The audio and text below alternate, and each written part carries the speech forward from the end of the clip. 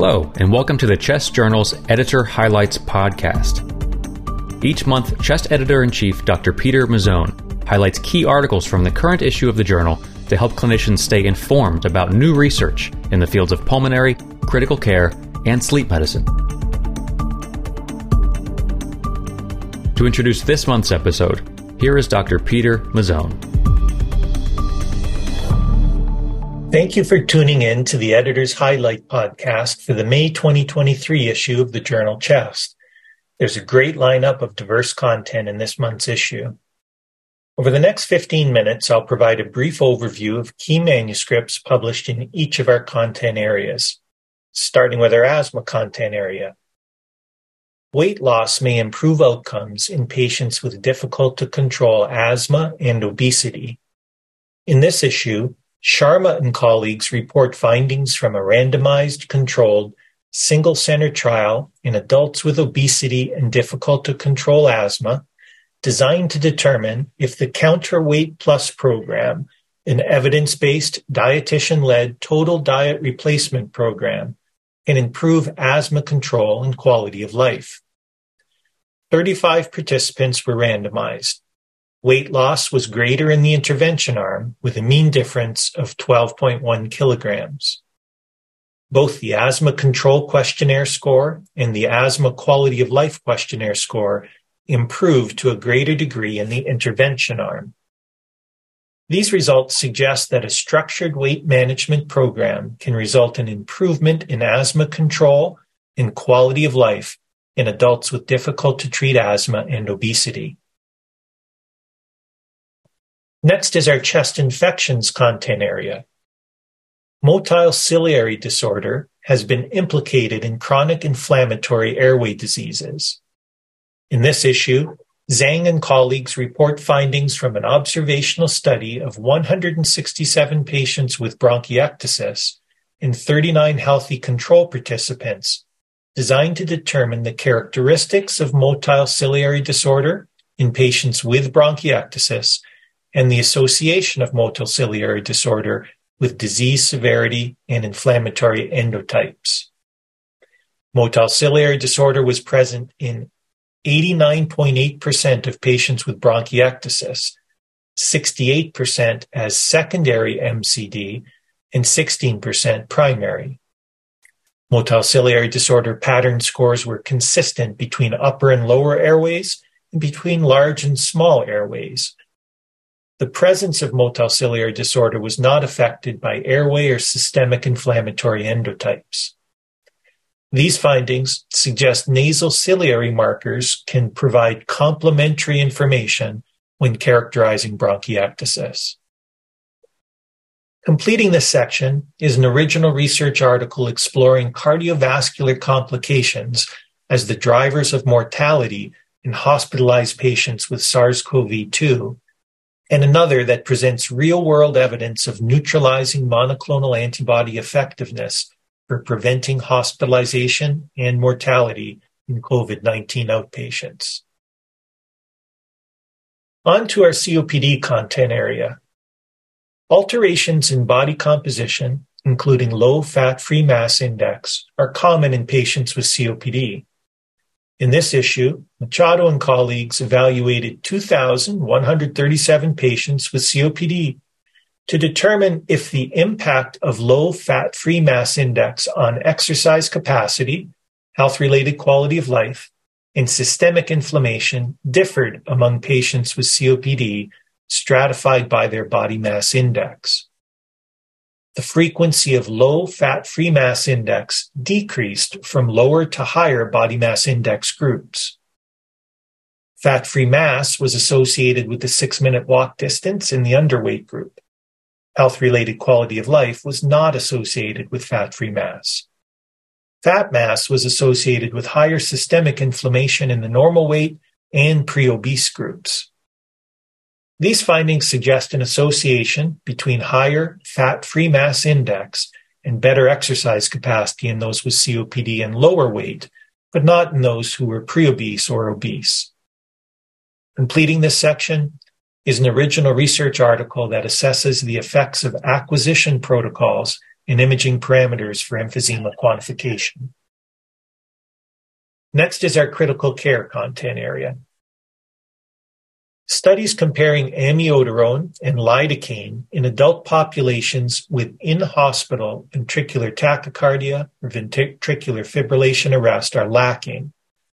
In this issue, Wagner and colleagues report on a retrospective cohort of 14,630 patients with in-hospital VT-VF arrest to determine if treatment with amiodarone or lidocaine impact outcomes. 68.7% were treated with amiodarone and 31.3% with lidocaine. After controlling for covariates, lidocaine was associated with higher odds of return of spontaneous circulation, 24-hour survival, survival to discharge, and favorable neurologic outcome at hospital discharge. These results suggest lidocaine therapy in adult patients with in-hospital cardiac arrest from VT or VF is associated with better outcomes than amiodarone therapy. Other original research in this section includes an evaluation of moral distress in Canadian intensivists and another that explores the differential effect of induced hypothermia for temperature control after cardiac arrest according to the initial severity of illness. Completing this section is a consensus statement that provides operational definitions related to pediatric ventilator liberation. On to our diffuse lung disease content area. There's a need to develop remission-inducing therapies for lymphangioliomyomatosis. In this issue, Gupta and colleagues report findings from a phase 2 dose-escalating open-label trial of resveratrol in patients with LAM who are receiving a stable dose of sirolimus. 25 patients were enrolled. The addition of resveratrol to sirolimus was well tolerated. Reduced levels of serum VEGF-D and improvement in health-related quality of life were noted. These findings suggest resveratrol is safe and well tolerated in patients with LAM taking sirolimus and may lead to an improvement in health-related quality of life, supporting future definitive trials. Also in this section is an original research study evaluating sex and race-based differences in the treatment of interstitial lung diseases in North America and Australasia, and another reporting outcomes of lung transplantation for bronchopulmonary dysplasia. On to our education and clinical practice content area. The effectiveness of different routes of tranexamic acid administration to control hemoptysis has not been studied. In this issue, Gopinath and colleagues report findings of a pragmatic, open-label, cluster-randomized, parallel single-center pilot trial of nebulized versus IV tranexamic acid for the control of hemoptysis in patients presenting to the emergency department. 55 patients were recruited to each treatment arm. Nebulized tranexamic acid led to higher rates of hemoptysis cessation at 30 minutes following administration, as well as at time periods up to 24 hours. Fewer patients in the nebulized arm required bronchial artery embolization, and there were higher rates of discharge from the emergency department. These results suggest nebulized tranexamic acid may be more efficacious than IV in managing hemoptysis in the emergency department.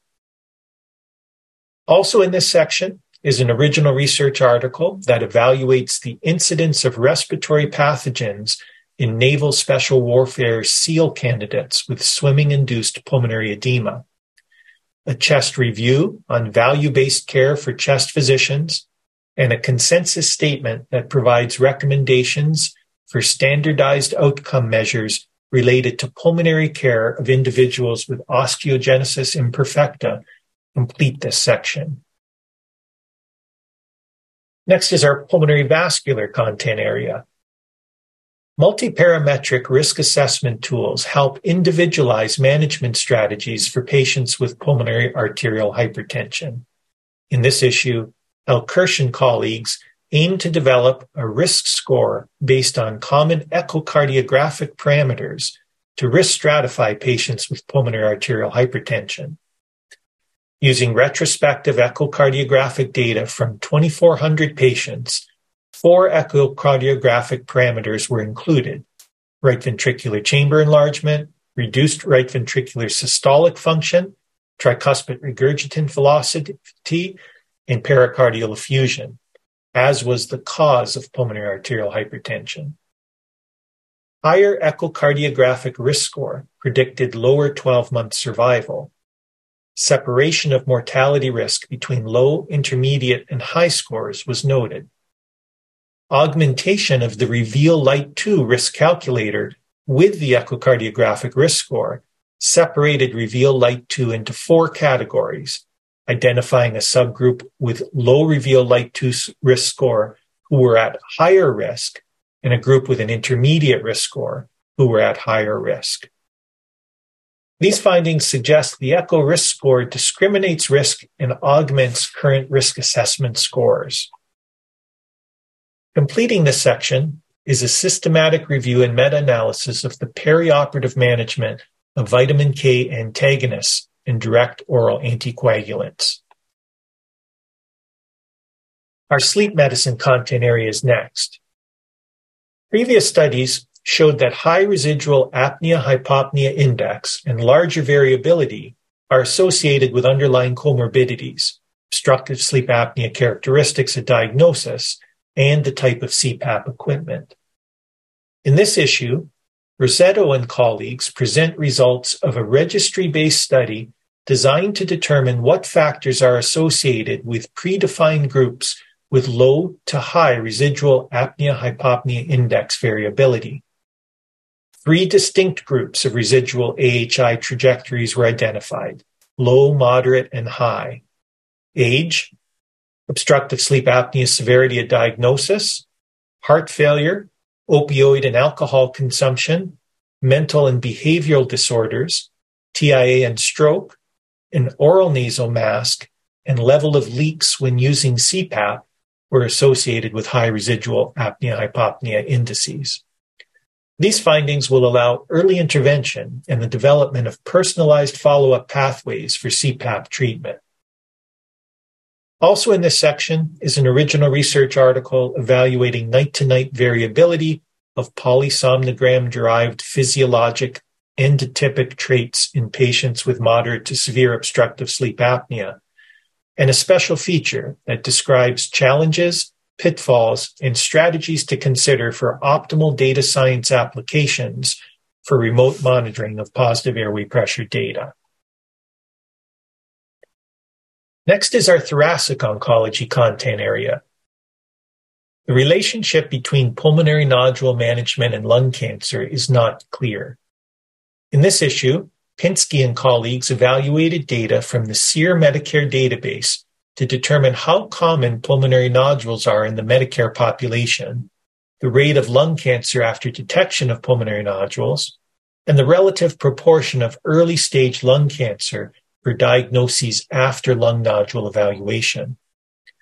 Of 627,547 patients, 5% demonstrated pulmonary nodules over a mean of 5 years of follow-up. 1 and 2 year lung cancer rates after initial pulmonary nodule diagnosis were 3.2 and 4.7%. Of 44,194 patients in the lung cancer cohort, 15.7% were in the pulmonary nodule group and 2.9% in a screening group. Localized disease was noted in 58.1% in the pulmonary nodule group, 50.3% in the low-dose CT screening group, and 22.4% in the reference group. 3-year lung cancer-specific survival rates were 75%, 75.6%, and 49.4% respectively. These results suggest pulmonary nodules are a relatively common presentation of potentially curable lung cancer. Also in this section are original research articles describing the role of cancer-directed surgery for different histologic subtypes of malignant pleural mesothelioma, racial disparities in lung cancer stage of diagnosis among adults living in the southeastern United States, and a multicenter retrospective cohort study of molecular profiling of pleural biopsies. Finally, I encourage you to take a look at our Humanities and Chest Medicine section, where you will find an original research article evaluating the association between shared decision-making during family meetings and surrogate trust in their ICU physicians, a Vantage article titled Bearing the Burden of Innovation, the Ontological Implications of Substantial Equivalence and the FDA 510K Pathway, and another titled Quality of Life Judgments in End-of-Life Care. Our case series publications for the month provide novel and educational cases to help improve your clinical skills. I hope you enjoy reading all of the high-quality content available in this month's issue of Chest. As always, I'm grateful to the authors of this work, the reviewers who volunteered their time to improve the quality of these manuscripts, and to our editorial board for guiding everything that we do. Until next month, I hope you enjoy the May issue. Thanks for listening to the Chest Journal's Editor Highlights podcast. You can find the articles mentioned in this podcast and more on chestjournal.org. And if you're looking for more context and commentary on articles in the current issue, please check out the original Chest Journal podcast, which features in-depth discussions with the authors themselves. We'll be back again with more Editor's Highlights next month.